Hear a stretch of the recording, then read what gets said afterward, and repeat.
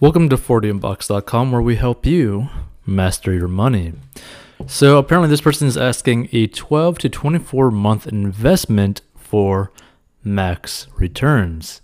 So I'm currently renting and would like to buy a house when the market calms down, which by the way is actually already starting to calm down. I have $60,000.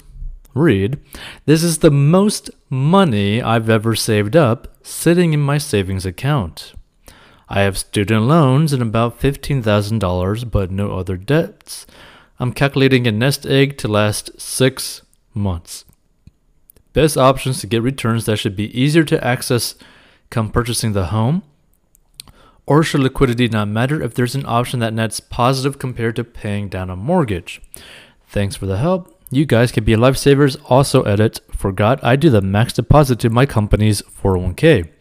So first and foremost, having $60K saved up is pretty awesome. Good job. That being said, you still have student loans in $15,000.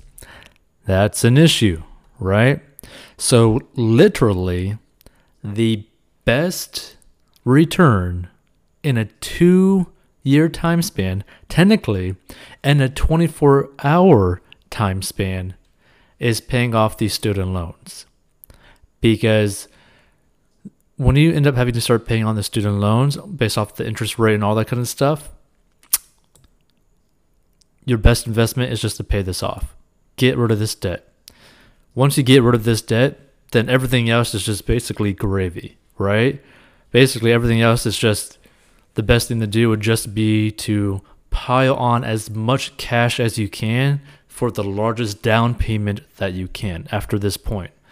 Because here's the thing. You should not even really be trying to buy a house or even investing until you paid off your debt.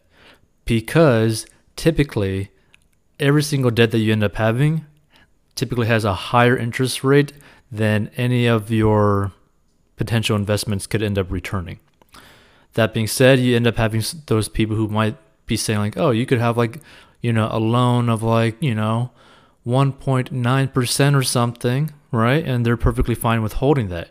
The thing is, they never calculate risk. They never calculate the actual chains that they put on the risks, right? Because it's basically like you're giving yourself golden handcuffs. So you might be able to get like a whole bunch of money for like 1.9% down. Let's, for example, say like, oh, you could take out like a loan for like $100,000, right?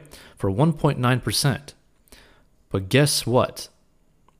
Even though you could pay off that 1.9% loan interest with your investments, you are still chained with that loan.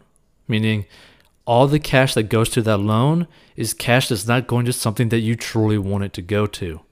Like, it gets rid of your freedom by having loans. It gets rid of your freedom by having debt. So you really want to focus on just completely wiping all of that out of your life. And just keep that simple, right? Like, there's no need to really make this complicated. Pay off your debt. Start building a bigger cash pile. Honestly, I would actually pause the contributions to the 401k just so that I could build up the largest down payment that I possibly can so that I could eventually just end up paying down the house super quick, right? Because the quicker you get to the point in your life where you have no payments at all, the amount of cash flow that you end up having is going to be insane. Okay, imagine all the payments that you're having right now, whether it be car payment, student loan payment, mortgage payment, or rent payment, all going to investing, right? Imagine if every single one of those dollars went to investments, right? You would end up becoming a millionaire, or at the very least, have a large retirement fund without really trying too hard, right? And you have more freedom to go on trips, more freedom to go buy things that you want to buy. Oh, you see a nice like Rolex. Oh, you could go buy that because all these other payments that you're doing are not tying your money up, right? You'd have the cash flow to literally just go buy like a Rolex and not really care too much. So that's the thing. Like, I'm always worried when people think that holding on to debt is such a great idea when it's really not. Because people don't even realize that it's actually chains on them. And that's a very scary thing. And I want people to have as much freedom as possible. I don't want people to feel chained.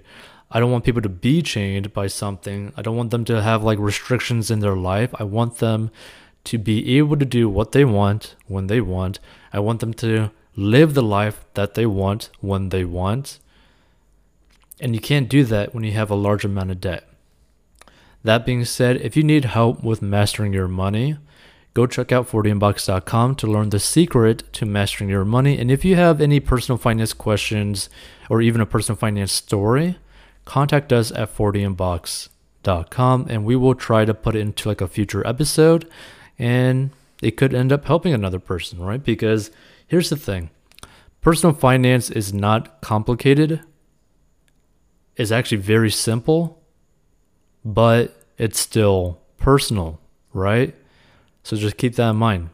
Everybody's life is different, but you can still follow the same kind of like foundational building blocks and still all live a pretty decent life, right? Either way, we'll see you in future episodes. Thank you for listening. Hey, this podcast is sponsored by our personal finance courses. So if you have problems with mastering your money and you need help, go down below and learn how to master your money. And this is a plan that anyone of any income level can follow. It is simple and easy to follow for any income level in any situation, and it's very straight to the point. And if you want to learn how to make money online, go down below as well. And we'll see you in future episodes.